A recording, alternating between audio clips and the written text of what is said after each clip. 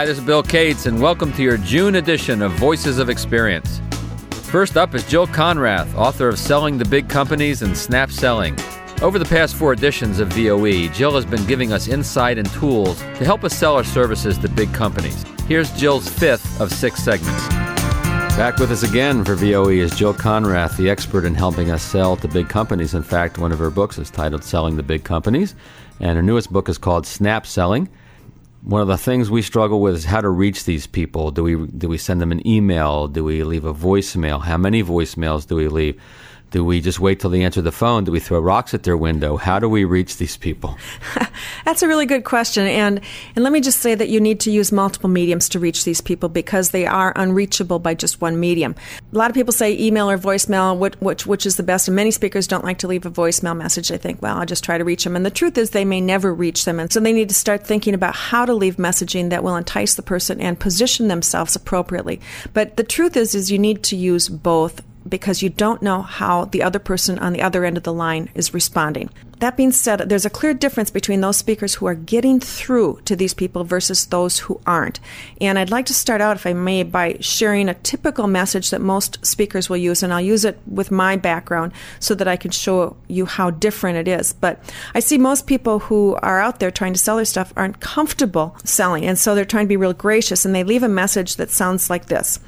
Hi, Bill. This is Jill Konrath calling. I'm with XYZ Productions. We specialize in offering a full range of training programs for all your salespeople's needs. And the reason I'm calling is that I'd love to set up a time to get together with you to find out how you're currently handling your needs in this area and to share with you what we're doing in my company. And I'd be glad to meet with you at your earliest convenience. Again, it's Jill. My number is 651-429-1922. Now, that's a very gracious message, and I'm sure you have heard it a gazillion times. And so has every decision maker in the world, and they sit with their finger on the delete button. And as soon as they hear who you are and what company you're from, and that you specialize in some sort of expertise, they delete you and you're gone just that fast. So what we need to do is we need to craft a message, and this same format essentially can go in your voicemails or emails, but it's got to be really tight and condensed, and it can't be something that we just say when we pick up the phone. So we have to plan this ahead of time. So every message should really have 3 parts, and the first part of your message should really establish your credibility. The second part should pique your curiosity, and the third part should close with confidence. Let me give you some examples in terms of what do you do to establish credibility up front. Again, on a phone message, you've got 2 sentences, and you've got to establish your credibility in 2 sentences. So the first thing you'd say, and you really cut it short at the beginning, you would say, Bill, Jill Konrath calling. And so you cut it really short. Your company name is irrelevant. They don't know who you are anyway. And then you say something that shows that you have done your homework. For example, you might say, in my work with other VPs of sales, I know that one of the biggest challenges they're facing is this. Another thing you could say is a referral. And by the way, I know you're the referral guy, and referrals are certainly the best way to get your foot in the door. But if you don't have them, you can't use them. But a referral is great. You could mention a trigger event, which is something that just happened in their company. For example, I understand that you just have a new VP of sales and that you're driving to open new markets. That kind of thing would, again, show that you've done your homework. Now, they don't know that you speak, or they don't know that you're an expert at this point. All they know is that you're somebody who has actually done something ahead of time in preparation for this call. So that's the first thing you do. You lead off with that. The second thing you do is you pique their curiosity. What you really want to do to pique their curiosity is give them some ideas or information or insights that they'll go, ooh, that's interesting. I want to learn more. Because the whole purpose behind this call is to get them to say, ooh, that's interesting. Tell me more. And so you pique their curiosity with those ideas, insights, and information relevant to your value proposition. And then finally, you close real confidently. And they have to hear that you're busy and professional. So rather than saying, I'd be glad to meet with you at your earliest convenience, which makes you sound like a total loser, what you need to say is, let's set up a time to meet. How about next Tuesday at 2 o'clock or something along those lines? But it's got to be very confident. So let me pull it all together and give you a clear difference between my first message and my second message. Bill, Jill Konrath calling. I recently read in the Business Journal that your company is launching an important new product that's critical to your success in the upcoming years. I have some ideas on how you can shorten time to revenue on that introduction. One of my recent clients was able to do that within 2.4 months. Let's set up a time to talk. Again, it's Jill Konrath, 651-429-1922. Do you see the difference between those two messages? Oh, yeah. Fundamentally different. They don't know what you do for the other one. They don't know that you speak. They don't know that you train, that you facilitate, or that you coach. All they know is that you have ideas on how to help them achieve a stated goal that they have. And when you do that, they pay attention. They can't not pay attention. And oftentimes you'll get a return call or message from that. Great, thank you. You know, Jill, I think you're scaring some of our members. First, our prospects listen to our voicemail messages with their finger on the delete button. Second, our company name is irrelevant to them. Third, many of us are leaving messages that make us sound like, well, as you so eloquently said, total losers. Wow, it's a tough world out there. Seriously, though, I like your formula for how to craft a voicemail message that we leave for our prospect. So, Randy, over the last couple months, you've told us a little bit about why this summer's convention is going to be different. You talked to us about who's going to be there, some great names. Can't wait to see Les Brown. And you mentioned Larry Winget going from NSA to ABC to CNN and back to NSA again, which is great to hear. Talk to us about why we want to be there, because I know you don't do anything without results in mind, without making sure people are going to get a good bang for their buck. So talk to us about why we should be there. Frankly, you can't afford not to. That's with the convention team we've got. We put together a program that is so worth so many times the investment of the convention investment. If you can't get tens of thousands of dollars of value out of this thing, then you're just not paying attention. We've really put together a program that's actionable, applicable, relevant to professional speakers. Because we're going to do this at a very high level. We've created a program for the professionals in this space. And as you know, we call it Influence 11. It's certainly catering to the professional speaker, and that's our mandate. But anybody who's an influencer, they may be a coach, a consultant, whether they're in the different kinds of speakers we'll have for seminar people, for MCs, for people who are doing keynotes, authors, anybody who's involved in influencing the masses, that's what this program is going to be relevant for. And it's going to be real stuff of a very conscious decision where we said, let's create programming that helps people get more business, helps them get more bookings, helps them be more profitable, helps them run their business better, helps them have a better life-work balance, helps them make the business work better so they can have more free time but still be successful, still bring in more income. So it's a very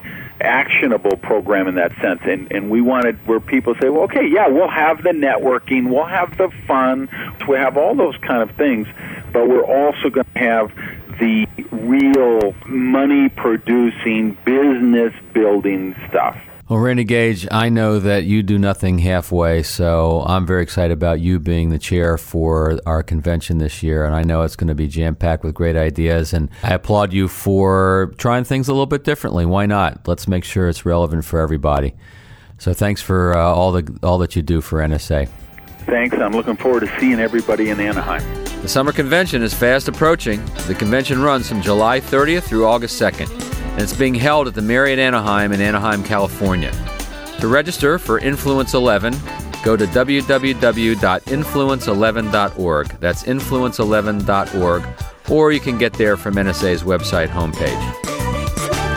Next up is one of our members who has a great story of how he's taken one little idea, one little minute of an idea, and turned it into a substantial part of his business.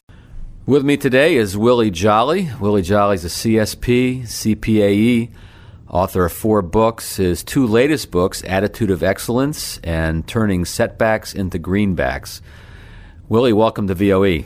It's a privilege and a pleasure to be in the presence of Bill Cates. Oh, my God. Well, we may have to edit that out, but that's no problem. Willie, I brought you in because I've watched what you've been doing with your radio show, with your motivational minute, all the kind of the ways you leverage like one thing and then you leverage it into a lot of different things, and you're getting a ton of media presence. You got a TV show now. Talk to us. Give us a story of how that started and how it's evolved so people can learn from that. Many people know me as a speaker who would begin all of my speeches, all my presentations, all my program with a little poem called God's Minute. It says, I have only just a minute, only 60 seconds in it, forced upon me, can't refuse it. Didn't seek it, didn't choose it, but it's up to me to use it. I must suffer if I lose it, give account if I abuse it. Just a tiny little minute, but an eternity is in it. And I built a brand on that. I built a trademark or a commonality on that. And so I was giving that message over and over. And one day, as a former jingle singer, I was thinking, wouldn't it be great if I could do what I used to do with jingles, sell a product in a minute, if I could sell somebody on their success in a minute with these little minute motivational messages. And so I pitched it to a local radio station here in Washington. And the lady said, well, we don't have a budget for that. I said, I'll do it free. I just want to do it. And I did it with this little AM radio station. It caught on. It started getting emails, that was for emails, faxes, and we started getting letters from people saying, what was that message today? I really like that. Could I get a copy? And so we started getting more and more of them, and every day I'd write a few more, and I'd produce them, go in and produce them. And then I got an opportunity to do a book. And I did a book with a small printer who was reaching out to speakers and saying, if you will write the book, we will print the book, and if you will sell it, we can split the profits. And I said, well, I don't have a book. And I wrote a book called It Only Takes a Minute to Change Your Life with these scripts that I'd created. And the book did very well. And then it got picked up. Thank goodness for the power of NSA. Many people have heard me speak. The fact that I always say NSA was the most profound and is the most profound part of my speaking success story because of the people I met in the network. And there was someone I met at NSA, Rick Frischman, who told Jeff Herman, who was a literary agent, about this young guy who's pretty fired up, who had a new book, and Jeff Herman contacted me. A literary agent contacted me because of NSA, and he said, I hear you got a book, and I hear you're pretty exciting, and I'd like to learn more about you. And he came to D.C., we had breakfast, and he read the book. He said, I think I can get you a book deal. He went on to get a book deal. It was a very major book deal with St. Martin's Press, and that book came out, and it did very well in the marketplace. And then my second book, A Setback is Set Up for a Comeback, came out. It did well in the marketplace. But this little 1 minute kept following me. So then the show went from a little AM to a FM to the biggest FM in D.C. And as the day has been on the air in that same position at that same station for almost 10 years now. And it's become the number one short-form radio program in D.C., 13.7 share, number one ranking. As a result of those kind of Arbitron ratings, we were able to get a call from the CBS affiliate in D.C. who said, I love those ratings, I love the message. We'd like to see if you could do those same kind of numbers over here on television. So midsummer last year, we started with Live Better with Willie Jolly Minute on the CBS affiliate WSA 9 in D.C., and now it's starting to get picked up from other affiliates around the country, and our goal is to get it now in every CBS affiliate in the country sometime soon.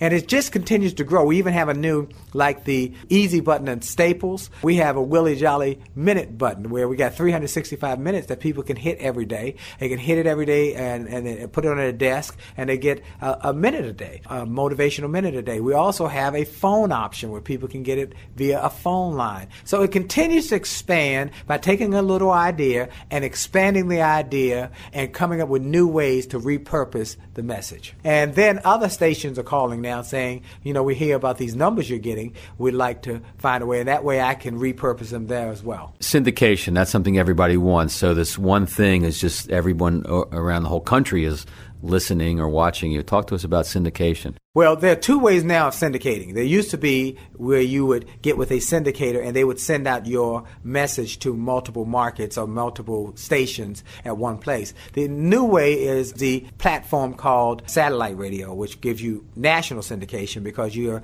on a national footprint. Well, I've had both. My motivational minutes have been syndicated with a network, with the Rejoice Network, with the American Urban Radio Network, and also Crest picked it up some years ago, and they syndicated it by buying commercial time to play it. and that's been great. But now I'm also syndicated via satellite because I'm on XM Radio now on a long-form show. So I've got the short-form, 1-minute messages that have created somewhat of a cottage industry. But then we've got the new platform, which is a long-form, 2-hour show, which is a self-help radio show on XM, and it's doing very well on XM as well. And I want to talk to you about that radio show, but let me make sure I understood something.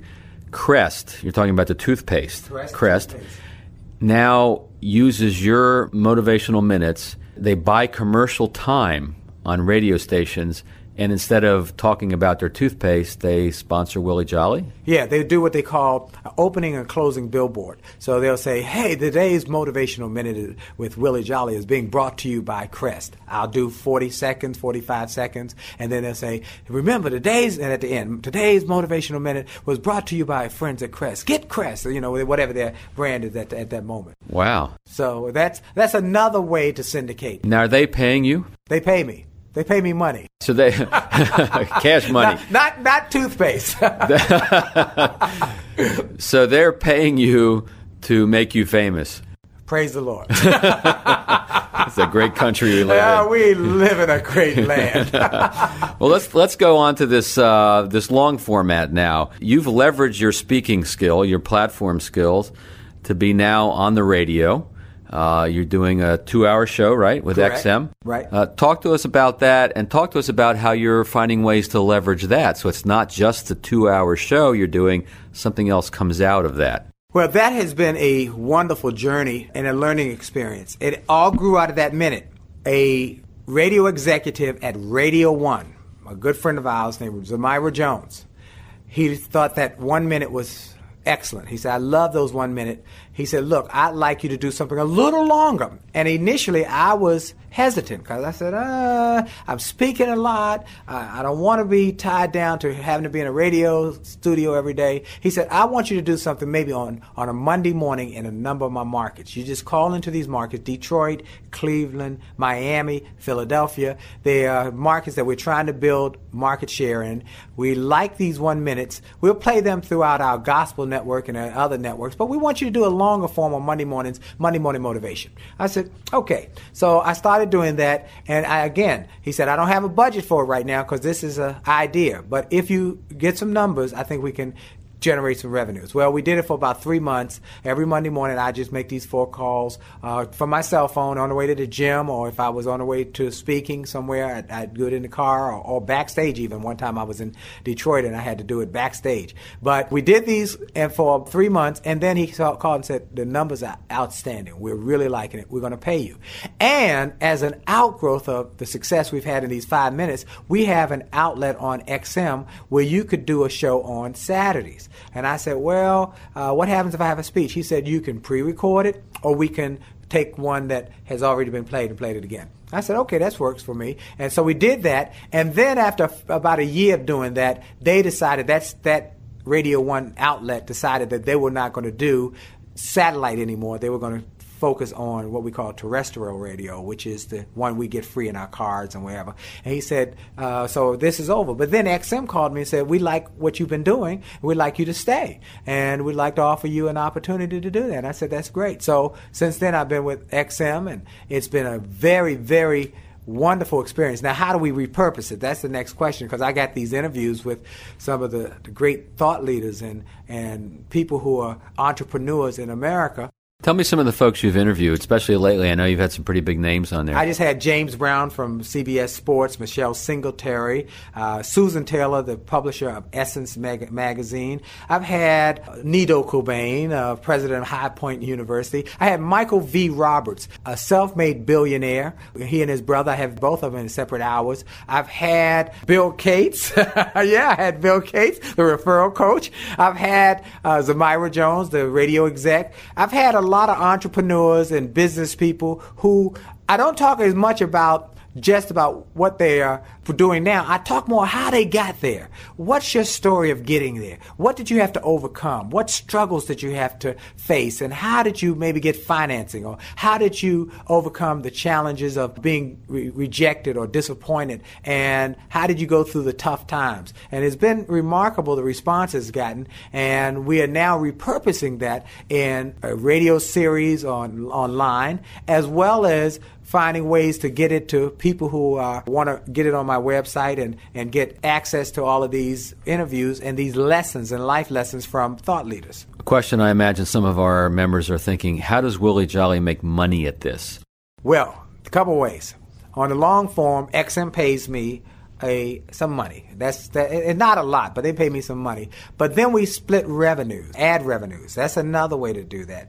And then I can do endorsements of products at the beginning of my hour. So today's hour is brought to you by. So we sell advertising. I don't sell the 1 minute messages. XM sells that, but I have the option and the right to sell the endorsements. So today I was brought to you by Ford, and Ford has been one of my sponsors on my radio show. Today I was brought to you by McDonald's. And so the bigger the footprint and you have more people listening, those advertisers want to reach those people. And how do you find those sponsors? You talk to them on the phone. You pick up the phone, you call them. You hustle and you call them and tell them, I've got something good. Here are my numbers, or here's my outreach. You've got to sell like we sell speeches. So I think one of the things that I want to encourage speakers to do is continue to market and sell your brand.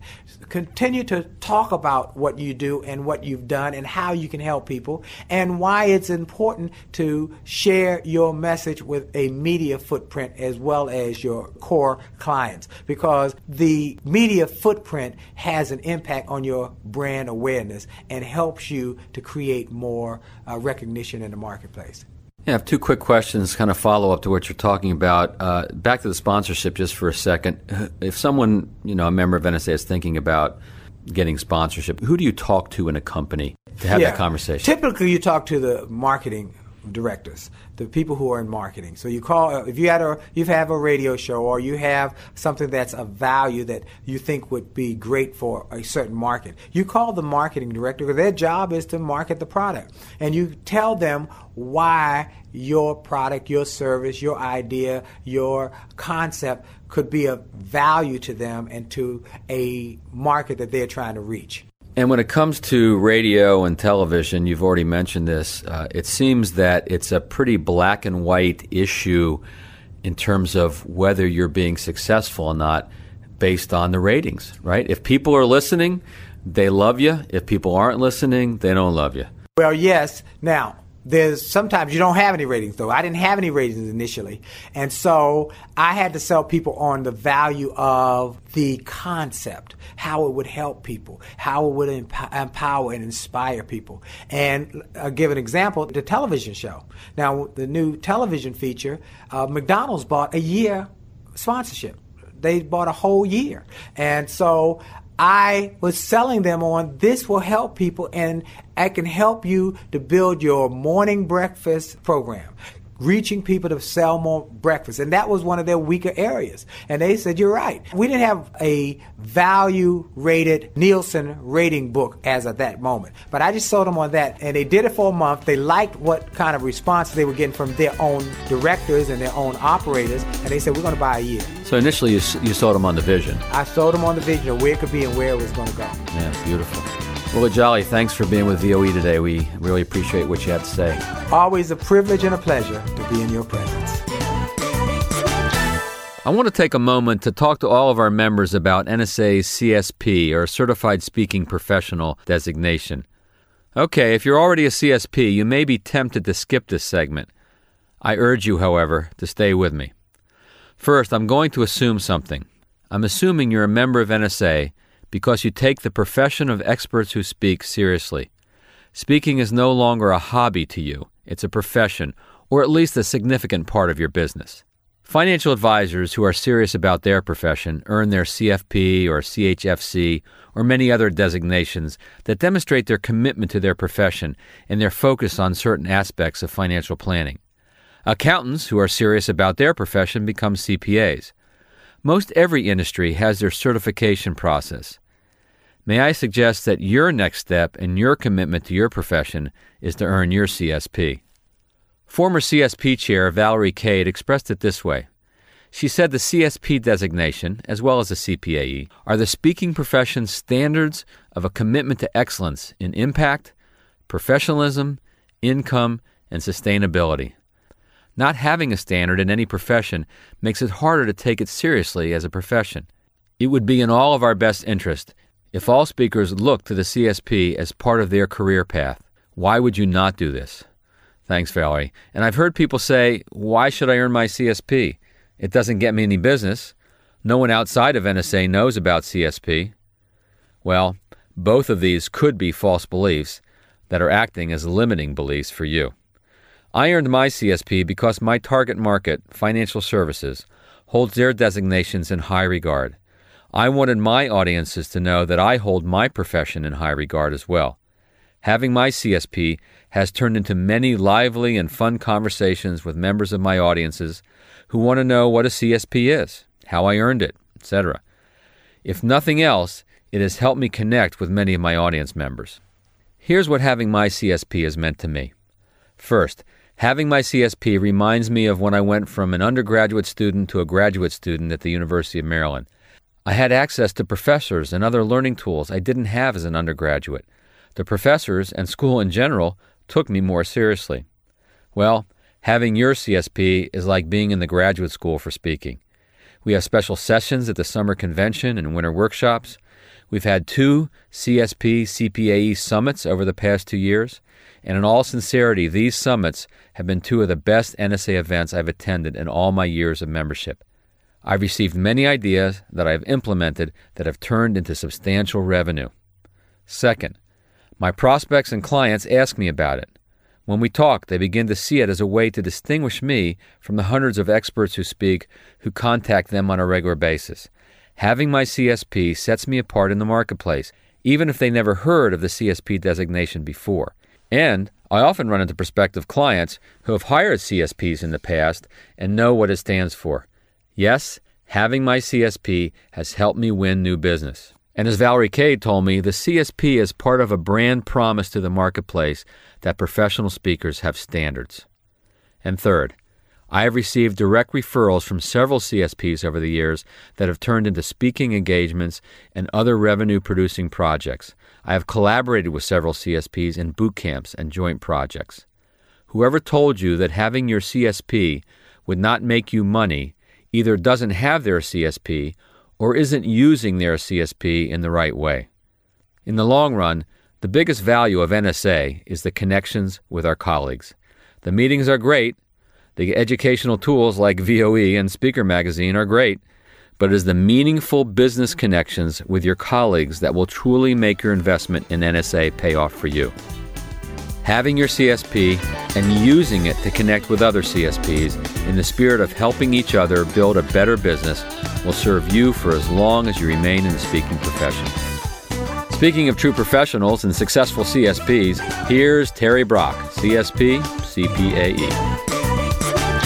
Hi, I'm Terry Brock, reporting for Voices of Experience. And I got some really good things I want to share with you today. They're really cool. 3 key technologies that can help you in your business as a professional speaker, as a coach, as a facilitator, all the host of things that we do. First one is called the X-Shot. That's X as in X-ray, S Sierra, H Hotel, O Oscar, and T Tango. X-Shot that gives you the ability to have an iPhone 4 case. You can put it around your case, and it's got 2 little things you can snap out. Matter of fact, look through your viewer right now. I know you're driving around. Use your imagination here. Look through this, and you can see right now. I'm holding it up to the microphone so that you can see it clearly. And it's right here. It's got a little attachment you can put on the end of this case so that you can use a standard tripod and be able to shoot videos with your iPhone 4. Very nice videos. And you can do it in portrait or landscape because they give 2 little devices that will connect on there, and they work very well. I've tested it myself on my iPhone 4, and it works very nice. nicely.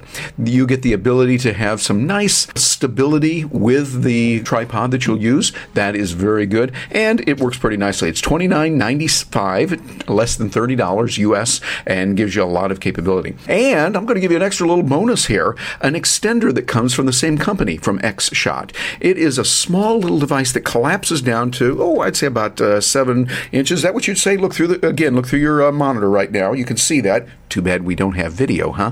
We're looking through this right here, and you can see what it is. As I extend it, there we go. See, I've extended it all the way out there. It extends out, about a foot or so that I've got the ability to have a more distant view and one that is more encompassing when I want to use that. I can use this with my iPod or can use it with any standard camera or camcorder. Great when you want to get a picture of you and someone else. And this one I've used a lot, moving around, getting shots at conventions, and you want to get a picture of you and the other person. Real nice to have that. So I would encourage you to look into that, and that is the extender, also from X-Shot. So I'm giving you 2 for the price of 1 there. By the way, each one sells for $29.95 retail. $29.95 retail. Good stuff. Now, here's another thing that's going to help you a lot. This is when you are using your computer, whether you're using Windows or Mac. Very handy. I just recently got a new MacBook Pro, and I had the chance to sit down and talk with Larry O'Connor. He is the president and the founder of OWC. That's Other World Computing, and they're based up in the Chicago area. He started his company when he was 14 years old, and now they're the #1 provider of external peripherals and enhancements and upgrades for Macintosh. And the principle applies to those of you also that are using Windows. Here's what we did. Larry told me, he looked at my computer, and we sat down and talked at it. I spent about 30 minutes with the guy. It was really, really helpful. And he said, Terry, if you get a new computer, you can remove the hard drive that comes with it, get the base model that you have, and then you can put in a new one that would be an SSD, that solid state drive. That's like, those little flash drives that you get? They're like 8 gig or 4 gig or something like that. Well, they have them now for much larger than that. I got one for 240 gigabytes. And the benefit is there's no moving parts. Nothing there to break on that, and it's much, much faster than the moving parts old hard drives. Works very nicely. Cost a little bit more. It cost me about, close to $600 for that. But the speed really pays off. You figure over the course of a few years that you'll have your computer, having that extra speed, being able to get to the data you need faster is really good. So they showed me how to do that. Also, I removed the optical drive, the CD, DVD drive, and put in another hard drive. So now I'm running around with almost 1 terabyte of hard disk space on my laptop computer. I like it. I know the geeks out there are really great going, "Ooh, that's cool, Terry." And those of you that aren't geeks yet are going, "Yeah, and why does that matter, Terry?" Well, it means you're cooler, and it means you get a lot more done, too. That's the bottom line on it. So it's really good. And another tool that you can use is Free One Hand. It's a great little tool that works on your iPad. It's just a simple little device. It snaps on the back of your iPad, and it gives you the ability to hold your iPad much more comfortably in landscape or in portrait mode. And it gives you the ability to make it easier for more comfortable reading. I'm using it extensively for reading my magazines, books, and even for typing because it goes into an easel mode as well. Costs $39.94, and it's Free One Hand. Free O-N-E hand. Name the company. Great little tools, and I hope that helps you out. Reporting for Voices of Experience, this is Terry Brock. Next up is CSP, CPAE, and Cavett Award winner Nido Qubein. Nido is clearly one of NSA's most successful members. My interview with Nido is not about tips and techniques. Rather, I want you to pay attention to how this man thinks. So I'm here in the beautiful studios of High Point University, the Nido Qubein School of Communication, with President Qubein of High Point. Nido, it's great to have you on VOE. Thank you very much, Bill. I'm honored to be with you. Well, first of all, I just want to let everybody know at NSA that Nido has become the new stepfather of my daughter because I'm assigning her to his care here at High Point, and she's excited and I'm excited, and it's just a wonderful place. And that brings up what I really want to talk to you about today, Nido, which is the power of vision in our own business, speaking business, and the different businesses that you've run and what you've done here at High Point. Talk to us about the power of it, and let's see if we can even bring it to some practical applications for our business. Well, first, Bill, you've raised a wonderful young lady, so we're very delighted to have her at High Point. And our listeners might like to know that we probably have the children of at least 20 or 25 professional speakers here. And I consider that a very personal privilege and a blessing to be entrusted with your children. Let me tell you, my friend, the Bible tells it best. The Bible says, if the people have no vision, they shall perish. I think in everything that we do in life, we must have a clarity of vision. At the end of the day, purpose comes from vision. Energy comes from purpose. Action comes from purpose. So vision really is having that picture, knowing where we want to go, and most importantly, understanding the impact that it will have in the world in which we survive, in which we live. And I think that, you can have a big vision. At Hype University, I had a big vision. We've invested $468 million in the last 36 months on this campus. We tripled the size of the school. We doubled the size of its acreage. We raised 100 SAT points on average for entering freshmen. And we went to the top of the list, according to U.S. News & World Report, in terms of colleges in America to watch. So if you have the right vision, it can lead to the right strategy. It can lead to the right execution. But essentially, in speaking and consulting, there is a measurable difference between having a vision and having a dream.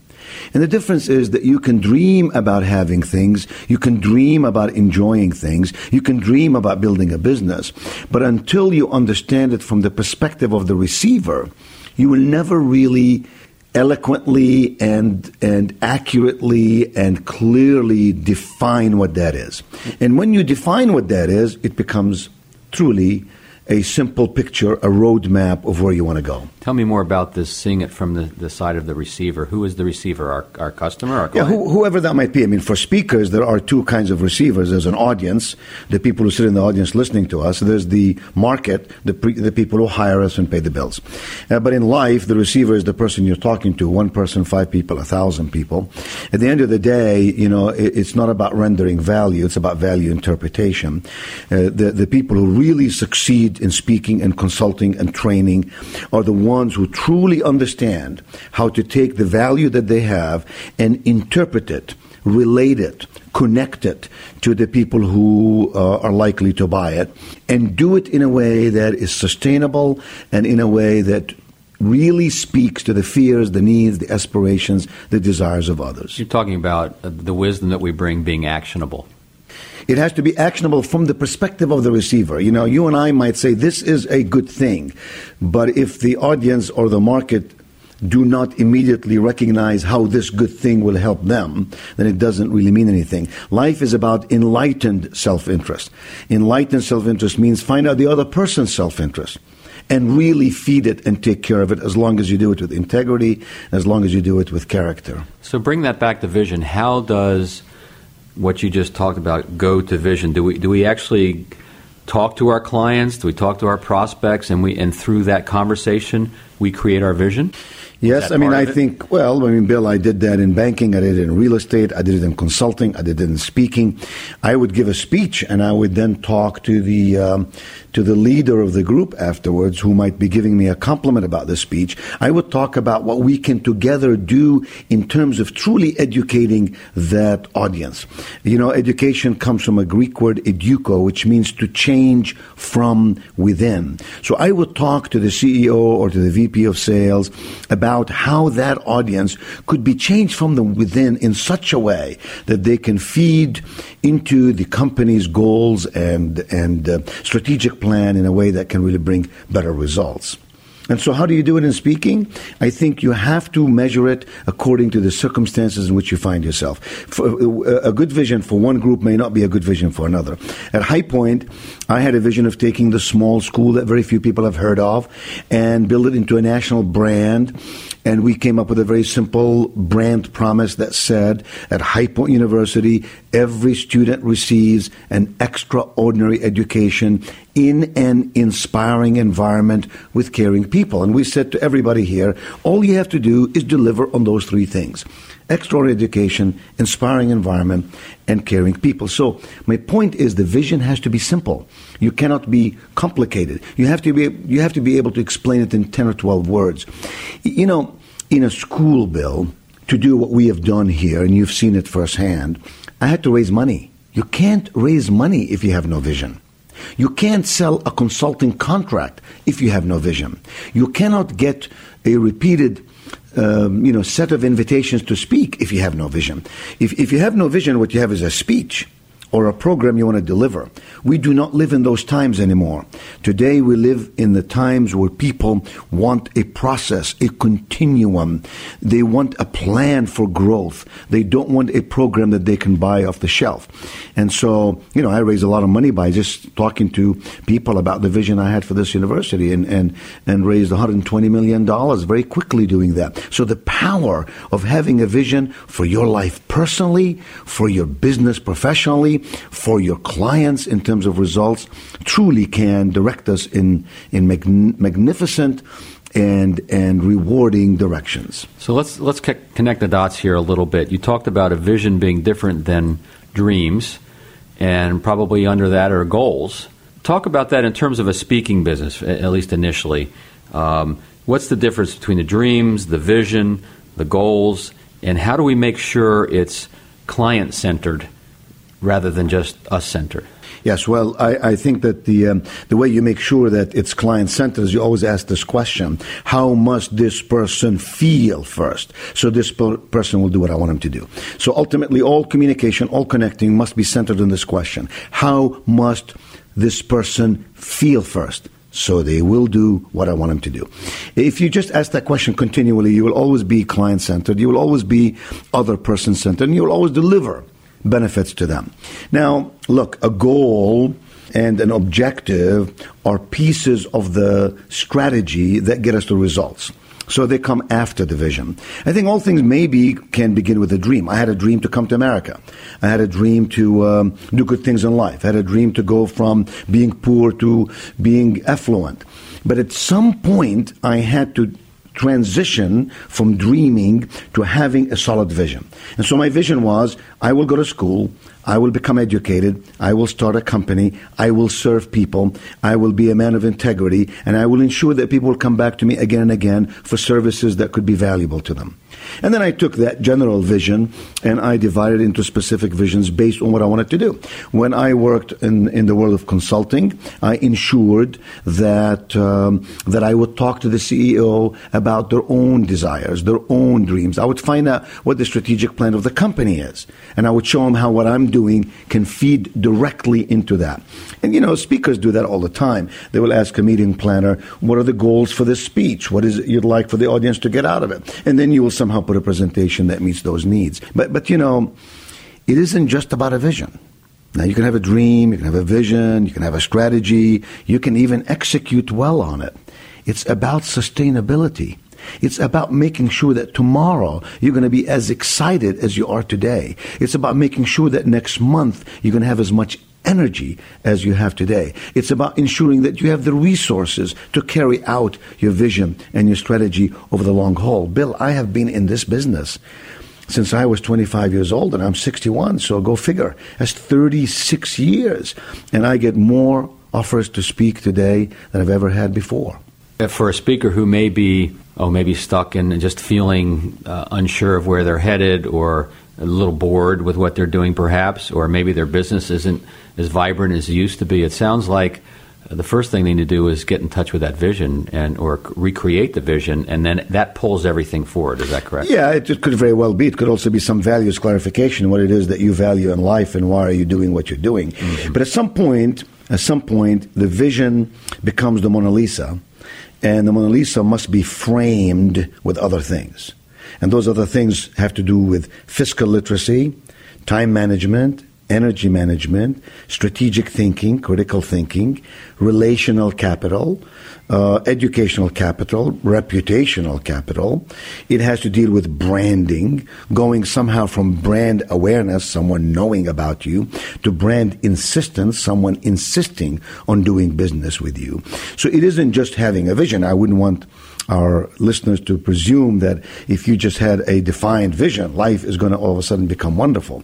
I think it's about positive action. It's about acting on a plan systemically. It's also about learning. It's also about being in a continuum of learning, knowing that what we used yesterday may really not be relevant today. And I'll tell you what else, Bill. In banking, in Great Harvest Bread Company, in High Point University, in my consulting business, real estate business, and other businesses I've been in, I always understood this principle. You must have differentiation with relevance. And relevance can only be defined by your client, by the other person. And as long as you have differentiation with relevance, the world will flock to you somehow if you know how to tell them where you are and what you can do, and you will prosper. I'm sure that through your many years in talking with speakers at NSA that you've run into speakers that they're passionate about something, about a topic, about a strategy or something that can help people in their lives. And some of the advice that I hear given at NSA is, well, look, if you have a passion for your message, follow that, and you'll be fine. I'm not sure that's always the best advice. No, I'm not too sure that's the best course. I think having passion is a wonderful thing. You know, a passionate person can do things that other people can't do quite as quickly, perhaps even quite as effectively. But we must be pragmatic. We must be practical. We must define the world in which we live. We have to understand our strengths and our weaknesses and our limitations. We must be risk managers. We must understand that life is about building bridges to create relationships with other people. And so, no, it isn't that easy. You know, I get up every morning, Bill, 36 years later in this business, and I call a right for people. That's a practical, definitive action step that I do defiantly every day. I say defiantly because the world has a way of just throwing stuff your way and you have no time to do this or do that. So you must defy all that. You must say, this is a priority. Every day I call a right for people. Every day I ask this simple question: what am I going to do today that will get me new business or to expand my business? Every single day. And so I follow, dozens of these little mini steps, and after a while they become part and parcel of who you are. You don't have to sit in the corner and think them up. It just becomes part of your DNA. You behave in that way, and the world responds to you. Look at persuasive speakers. Some speakers have content, as we all know. Some speakers have great content. Some speakers have good content, but they're persuasive. Some speakers are persuasive and passionate, and some speakers leave you wanting a lot more. You want to sort of dig into the brain of that person. You want to follow them around and see what it is that they can do for you. Each of us has to do it in his or her own way. God created us as individuals, which is perfectly okay. I happen to be a pragmatic guy. I happen to be the kind of guy who worked in the corporate world and therefore said to corporate leaders, you can depend on me to help you measurably and specifically achieve certain things. And then I went out there to prove that we could do that. And I found that then money became incidental. Whether you're trying to get 10,000 or 1 million became truly incidental, because if you can give me what I want, I am willing to share some of the goodness back with you. So I agree with you wholeheartedly. We have to have a clear vision, yes, but we must have a solid strategy, which asks these 3 questions. Where am I today? Where do I want to go? And how do I specifically get there? What are the potholes in the way, and how do I go about them, around them, under them, or over them? Then the 3rd step is practical systems. I must employ practical systems. Pie in the sky is silly. It's not sustainable. And then, of course, consistent execution, even when you don't feel like doing it. I believe the power of any success I've had in life has been because I always stay the course. I always stay focused. Focus is more important than intelligence. So once you find the destination you want to arrive at, once you define the vision, once you have the strategy, you stay the course. Yes, you may have economic disruption. Yes, you may have external critics. Yes, you may have financial challenges, but you got to stay the course. If you believe in it, you stay the course. And the reason that works is because most people will not stay the course. 98% of America would rather be comfortable than be excellent. So if you stay the course, by definition, or perhaps by default, you're going to succeed. Thank you, Nito, for all you've done and continue to do for NSA, the speaking profession in general, and for taking care of my daughter at High Point University. With me again for her third and final segment for Voices of Experience is Nancy McKay, president of McKay & Associates and co-author with Alan Weiss of The Talent Advantage.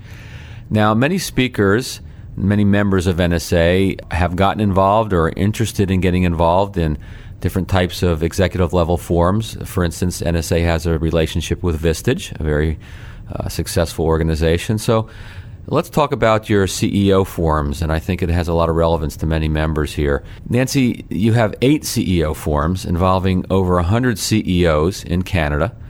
Why did you decide to build these forums, and what do you accomplish with these folks? Well, I decided to build a community of CEO forums across Canada about 18 months ago when quite a number of my clients came to me and said, it's the dismal economy, we're going to start aligning, realigning, and downsizing and right-sizing our organizations, and we're not going to be spending money on consulting and coaching. And so I remember saying to my husband, who's my business partner, we're going to be out of business if we don't rethink our strategy. And I thought to myself, what is the biggest need that clients will have, given that it's looking like this is not going to get any better anytime soon? We determined that it's lonely at the top and CEOs would be faced with unprecedented business issues and challenges, and bringing them together and creating these forums would be a huge impact, high-value opportunity for them, and also a great opportunity for me to do more work in the area of CEO forums. Now, at that time, I had been facilitating 2 or 3 of these CEO forums as part of my practice, but 18 months ago, we set that new strategic direction to really expand and make that the fundamental part of our business. So you saw the change in the wind, and you responded very well to it. Obviously, you had some coaching and consulting clients, so probably some of those became members. But how did you expand? How do CEOs learn about your forums, and what do you think makes the forums attractive to these CEOs? So let's start with the first part. How do you market this? How do they learn about it? The marketing part is just mastering the referral process, because CEOs are the hardest referrals to get, and that's how you and I met and started doing some great work together. And so I just find opportunities to ask for referrals from my CEO clients, from other executives, from other people in the community that I know and know of my work, and also my speaking. Every time I speak, I make sure I talk about the CEO forums, and as a result, I get CEOs coming up to me and asking about my forums, and so that's another way of attracting CEOs into these forums. And how do you talk about the CEO forums within the context of a speech? For example, I'll say last week I was facilitating one of my CEO groups. There's 12 CEOs around the boardroom table, and one of the CEOs said, gosh, I think I need to fire my CFO. And lucky for him, he had 12 other CEOs around the table to help him prevent himself from heading for a train wreck, because he really didn't have any type of succession plan or any backup in place. And so I'll tell stories, and I'll put them in the context of, this is what a CEO said in one of my CEO forums. That's perfect. What's attractive about these forums to CEOs? Is it really just a chance to hang out with other people like themselves and have a study group, a mastermind group? Yeah, and also it's so lonely at the top. And when CEOs first experience sitting around the table in a non-compete, confidential environment with other successful CEOs, the opportunity to bring an issue to the table and to have other CEOs that have been there and done that help them make better decisions, help them become better CEOs and better people. It's a pretty amazing experience for them and for each other. Do they challenge each other? Does trust build to the point where they can really challenge each other's thinking? That's the expectation. CEOs, it's hard for them to find people that will challenge them because they're at the top. And so when they show up in a peer group, the expectation is that these people are going to be sitting around the table and challenge them so that they don't head for a train wreck, or challenge them so that they do achieve their full potential and make the tough decisions and go after what their passion is and what they really are committed to and what they stand for. So is it complicated to run these forums? Talk a little bit about the logistics, the behind-the-scenes logistics of putting these on. The key logistical part of it is, essentially each group has 6 meetings a year. We typically have a dinner the night before, and then we have a full-day meeting involving, each group involves 12 to 14 CEOs. And then we have an annual retreat that's a 2-day retreat. So the behind-the-scenes part is actually the simplest part, is just organizing the meetings, inviting people. That's the easy part. And actually the facilitation, when you bring the CEOs together, if you're an experienced facilitator, it's an amazing facilitation experience, and you really do get to make a big contribution to their success because you're facilitating their ability to coach each other and to share experiences with each other and to really help each other learn and grow and become better CEOs. The toughest part is attracting CEOs and retaining them. And I would say attracting is the toughest part because it's all about referrals. It's all about building a brand around these forums or amazing experiences because these people, their most precious resource is time. It's not the money. It's the, gosh, I got to give up my time. And in my view, these peer forums are time mastery packages for them because if they come and meet with other CEOs and make better decisions and become better CEOs and better people, it's saving them a huge amount of time. But that's something that you need to be able to create that value, communicate that value to attract them. Whether you're a consultant, a coach, a speaker, or some combination thereof, what are CEOs looking for from resources like us? What are some of the things we need to talk about, either the questions we need to ask or the points we need to make that will let them know we know a little bit about their world, a little bit about their struggles, so that they will at least let us in the door and further the conversation? Bill, I think it's really about asking questions and listening 80%.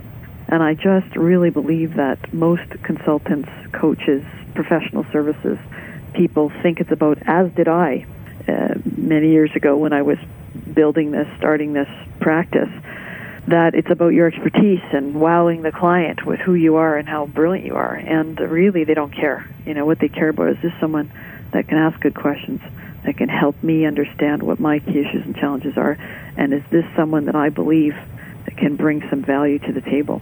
So what are some of the universal challenges that these CEOs seem to face so that our members, when approaching CEOs, can ask the right kinds of questions?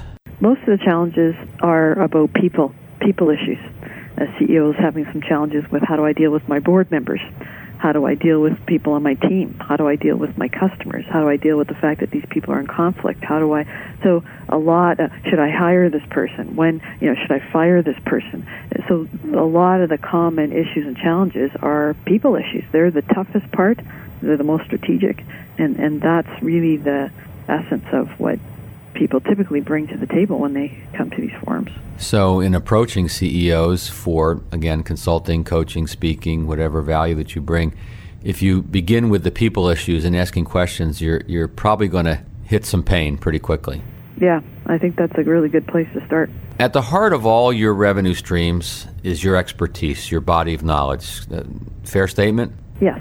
So I can't help but think that your own knowledge, and we mentioned this a little bit before, but your own knowledge has deepened and widened as a result of the quality, really deep quality interactions with your clients. Talk a little bit about that. I think there's 2 elements of deepening my knowledge. One is the real experience I get by working with all of my clients every day and hearing their stories and hearing their challenges. And then the second piece is then noticing what are the common issues and challenges. Is it around strategy? Is it around strategy execution? Is it around leadership? Is it around teamwork? What are these key areas? And then investing in myself and putting the time into finding world-class development programs so that, I've gone to programs in London, I've gone to programs in all over the world to continue to build my expertise in these various common issues, board issues, team issues, what have you. So it's always looking for how do I, as I see these common issues and challenges, continue to build my expertise so that every time I interact with a client, I can, with a shorter amount of time, have the biggest impact and add the most value. You know, I can't help but think, at least for myself, what comes up is this notion of having this living laboratory, that for anybody who speaks from a platform, the more they have this real-life living laboratory going on behind them, they will become a better and better speaker. That if you just speak and that's all you do is get on the platform and deliver a good time and some good information, and nothing wrong with that, certainly has its place, you would be better at that if you had some sort of coaching, consulting, forums, any kind of living laboratory behind that, feeding you with good, relevant, day-to-day information. Yeah, and I think that you can show up with a lot more empathy and a lot more value and a lot more practical tips and techniques, which is what especially CEOs and executives, people at the top want. They want to know, if I'm going to listen to you for 5 minutes, what's the one thing I can take away that's going to help me become better, help my organization become better? So you get better and better at finding those nuggets, those gems, there's those 1 minute, this is what you need to do, that people stop and go, whoa, that's exactly what I need to do. And you got that from interacting with other people. Absolutely. Other CEOs, and then, of course, the stories, right? I'm sure you've developed some incredible real-life stories from all this. Yeah, for example, one of the key leadership challenges, should I fire this person? And it's just the toughest thing any leader I've ever coached or worked with faces. Oh my gosh, and the nugget and the gem out of that is, it doesn't take 18 months to make a decision whether or not you have the right person on the bus. 90 days is a good amount of time, and if you can't decide in 90 days, then give yourself another 90 days. That is an incredibly valuable statement and piece of value that you can give. And so you always look for what is the one incredibly practical tip that people are going to stop and say, whoa, I need to go back and take action. So Nancy McKay, president of McKay & Associates, author of The Talent Advantage, co-author with Alan Weiss, I should say, of course, proud member of CAPS. Thank you for your giving nature and telling your story to us on VOE.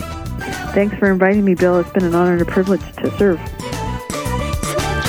With me is Marjorie Brody, Brody Professional Development, CSP, CPAE, on the board of NSA. Marjorie, you're a CPAE. You're one of the best speakers in the world. How do the best get better? What are you doing to make sure that you stay at the top of your game? I love your question. What do the best do to get better? Because the best are always looking for ways to get better.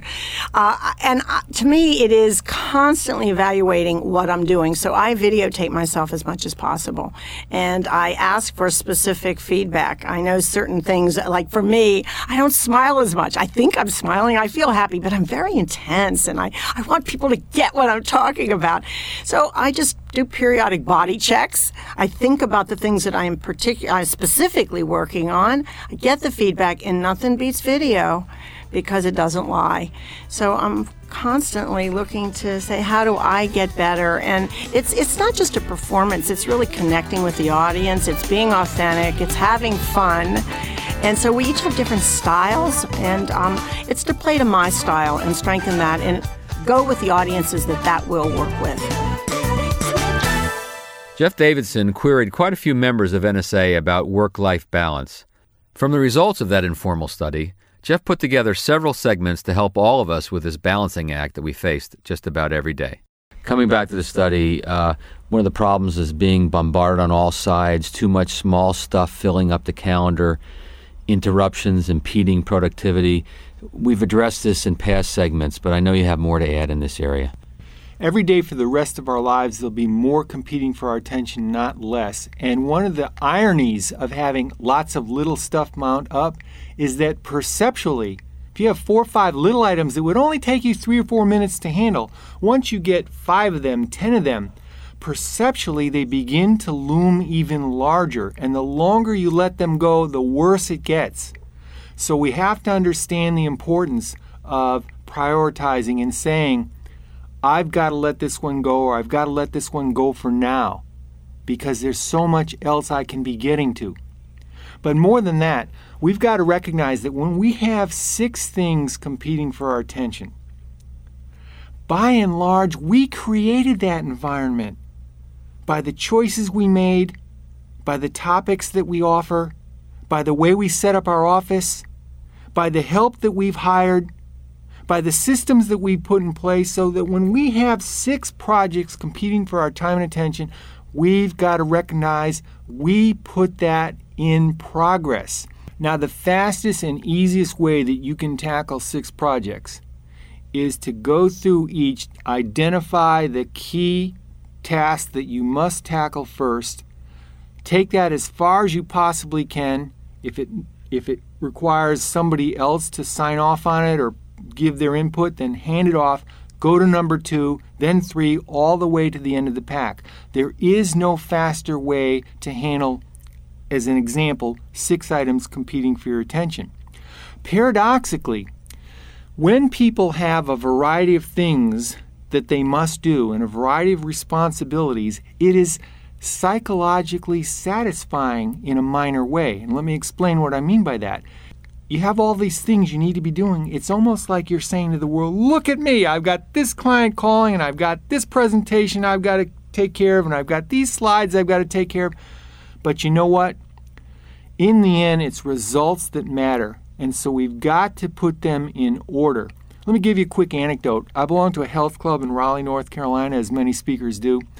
And I'm on the stair climber. A lot of people work on the stair climber, keeps you firm. And well, a lady gets on next to me. Could have been a man just as easily. Lady gets on next to me, and she puts on some headphones. Now, that's nothing new. We all see that. Because in my health club, there's a row of TVs facing the stair climbers. At the same time, I notice she leans over and she whips out a book. Not just any book, an 800-page hardback book, and she puts it on that ledge, right on top of the readout. So now she's got the headphones, she's got the TV, she's got the stair climber going. She opens up the book to page 568. And then, I kid you not, she reaches in her bag and she takes out something else, and it's like a magazine article or something. She puts that on the side, like for later. I looked over at her and I almost said to her, would you like some gum? But I refrained. Point being is, we create the situation where all this stuff is falling in on us at the same time, and then we forget that we did it. So, take control by identifying the key item that needs to be tackled now and first, and then proceed to the next and the next, and you'll be just fine. You have a term you use called protecting your future calendar. What do you mean by that? Suppose you and I decide to embark on a project 2 months from now. You open up your calendar, or turn on your PC, you come to the screen or your mobile device, however you happen to keep your schedule, and I look at my schedule, and we both say, yeah, good, it's open, let's do it. So we mark down that we're going to get together on this 3-hour project. Now, as a month goes by, some things start to fill in for you, some things start to fill in for me. 2 weeks out, it's almost completely filled. The day before, you're looking at your calendar, I'm looking at my calendar, and we're each thinking, without communicating with each other, my goodness, look what I'm up against. How am I ever going to honor that commitment I made with Bill 2 months ago? The phenomenon that is occurring is that when we look into the future, we presume that things are going to be different, especially in the near future, than they are today, because we see these open spaces on the calendar. Yet, the likelihood will be 2 weeks from now, a month from now, 2 months from now, we're going to be as jam-packed as we are today. If we protect our future calendar by saying, can I afford to block out 3 hours 2 months from now? With the same vigilance that we would protect our calendar for the next day, then we have a fighting chance of having a better command of our time a month, 2 months, a half a year later, because we are regarding our time in the near future as just as important as the time in the present and the next day, and that is a tremendous gift to give to yourself. I met Dave Brown last year at our annual convention when meeting with the $1 Million Speaker Group. Dave runs a very successful business and gave me several ideas to share on VOE. Here's one of them. I wish I had room for more. So with me is Dave Brown. And Dave, you told me about kind of a critical conversation you have with the leader of the organization, be it a CEO, sales manager, or something in between, that you think is necessary before you can do your best job for them. Tell me a little bit about that. Yeah, vital, because I love being able to get up there and make sure that I'm on the same page with that decision maker, so to say, to where their message is going to get told through me. And so, or what they wanted to get from me being there.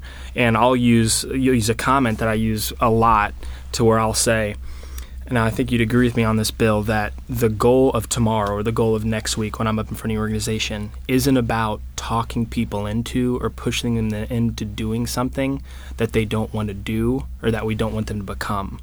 The goal is to create a clearing for them to be great through the message that you wanted me to bring. And we need to work together to get them there. And the more that you can tell me about your people, the more that you can share with me about your organization, the more I can do what you wanted me to be here for and do why you hired me and why you brought me here. And it helps so much for whenever I show up, especially if you've had those kind of critical situations where they just kind of go, okay, great.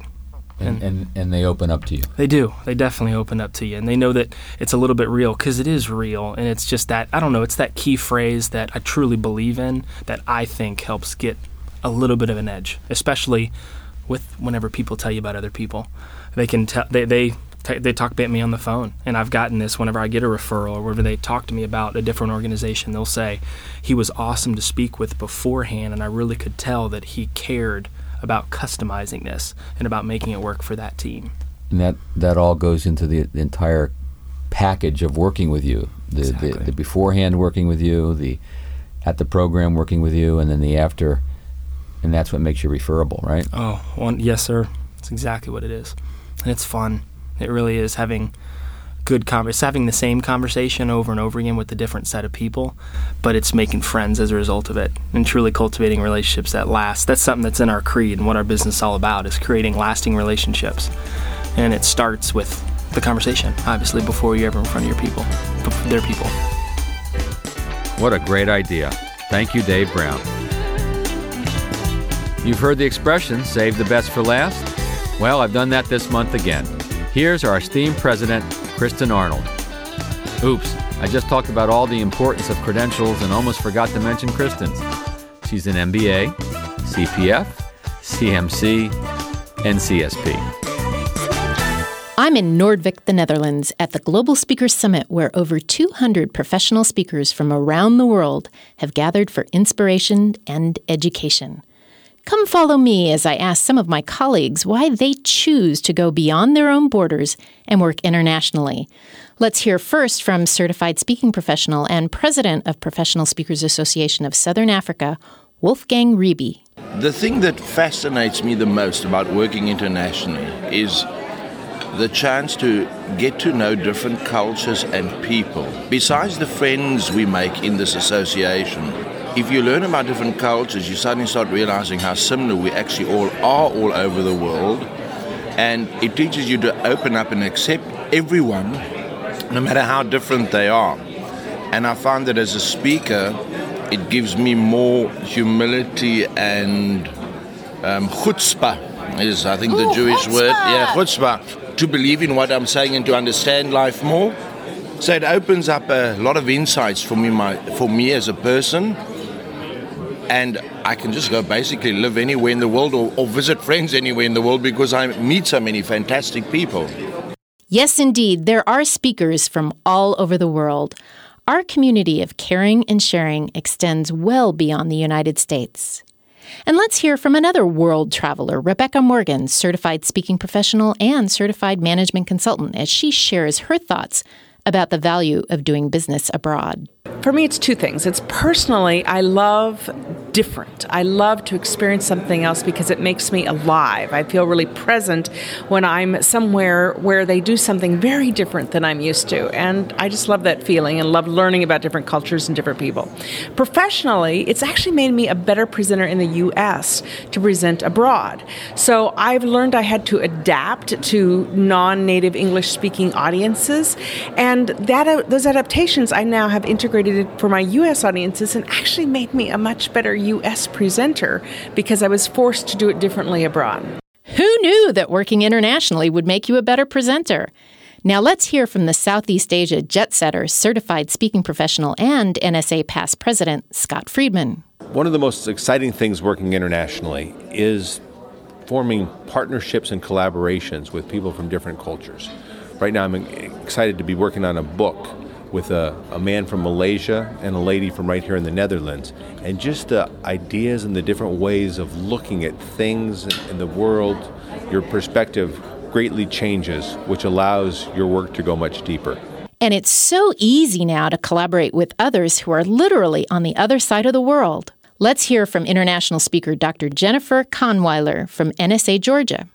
Kristen, I think there's two things that I get from doing this is it broadens me as a person, but number two, I'm able to really give back to my audiences what I'm learning about the different nuances that we have between us, in our countries and in our between our cultures. What I get personally is that it's enriching for me to step out of my comfort zone and meet with people that I don't normally interact with, and it broadens me on so many levels. Jennifer has it right. Choosing to step out of the old comfort zone is something we really need to do to take our businesses to the next level. Finally, let's hear from Alexander Blass, who does an absolute ton of work overseas. The other personal reason is that I kind of feel, especially as an American, it's really great to have the opportunity to be somewhat of a goodwill ambassador for your home country. And when you go overseas in a speaking capacity, as the expert on stage, you have a unique opportunity not just to educate and inspire your audiences, but also show them someone from our culture that conversely they may not meet every day as well. You know, I'm glad Alexander has brought this up, as we are all ambassadors for the United States as we travel abroad. Now, for my business model, I choose to work in my own backyard, the United States of America and Canada. Well, not that Canada is really considered to be international, unless you try to cross the border into Canada, but we're not going to go there right now. Even so, I would never, ever miss the Global Speakers Summit. And this way I can experience all of those benefits of working internationally, all at the same time. Similarly, the National Speakers Association of the United States is a member of the Global Speakers Federation, an association of national speaking associations from around the world. And the Federation collectively serves the interests of their individual member associations while advancing the professional speaking community worldwide. So if you're a member of NSA, then you're a member of the Global Speakers Federation. NSA chooses to be involved with the Global Speakers Federation because we are the world's largest and oldest association dedicated to the art and the business of professional speaking. And the United States has one of the most mature marketplaces for professional speakers, and we are considered by many around the world to be the benchmark for this business. We choose to be involved not only because of our history, but because our involvement furthers our mission to be the leading source for community, education, and entrepreneurial business knowledge needed to be successful in the speaking business. And since the world is pretty flat these days, we're operating in a global economy, and we want to continue to be the leading source on the global stage. Our strategic plan initiatives call for us to create well-defined, segmented programs and services. And through our participation in the Global Speakers Network, an organization within the Global Speakers Federation, our members who work internationally are able to meet and connect with other speakers who are also working internationally. Another strategic initiative is to enhance the overall membership experience. And by having international professional speakers at our events, well, that helps our members see the bigger picture, the world beyond our own borders. And did you realize that the international contingent at our convention is typically over 10% of our total members in attendance? Now, if you were in New York City, it was closer to 15%. Their international presence creates a greater sense of a global community. And let us not forget their registration fees can mean the difference between a break-even or even a profitable event. A big shout out to all the international members listening. Most of the associations choose to have VOE and Speaker Magazine delivered to all of their members. So I know many of you are listening. I thank you for your support and hope to see you in Anaheim or at a future NSA convention. To show our support for the Global Speakers Federation agenda, the NSA board has authorized the president or a member from the presidential team to travel to our sister association conventions. This year, I've gone to Canada, England, Holland, South Africa, Malaysia, and Singapore, and President-elect Laura Stack represented NSA in Germany this year. Our role in that GSF is very well defined. We serve as an ambassador, the official representative from the NSA US, and most of the associations graciously pick up the convention registration. We serve as a model. People look up to NSA US as the epitome of what their association aspires to be, in terms of sheer numbers as well as quality. And as such, we serve as a liaison where appropriate. We work with the Global Speakers Federation President and Executive Committee to facilitate communication and resource sharing between member associations and their members. We share and receive best association practices, thereby creating a larger, more global pie. I am truly honored to represent the National Speakers Association throughout the United States and around the world. As a leader, ambassador, and facilitator, we are making a difference in our global professional speaking community. Thank you, Kristen. A good wrap-up message as always. So that's it for June. I have one more VOE to bring to you that will cover the months of July and August.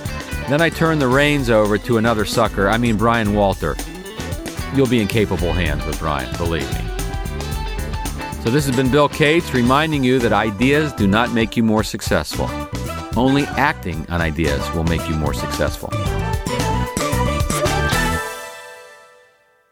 This podcast is a part of the C-Suite Radio Network. For more top business podcasts, visit c-suiteradio.com.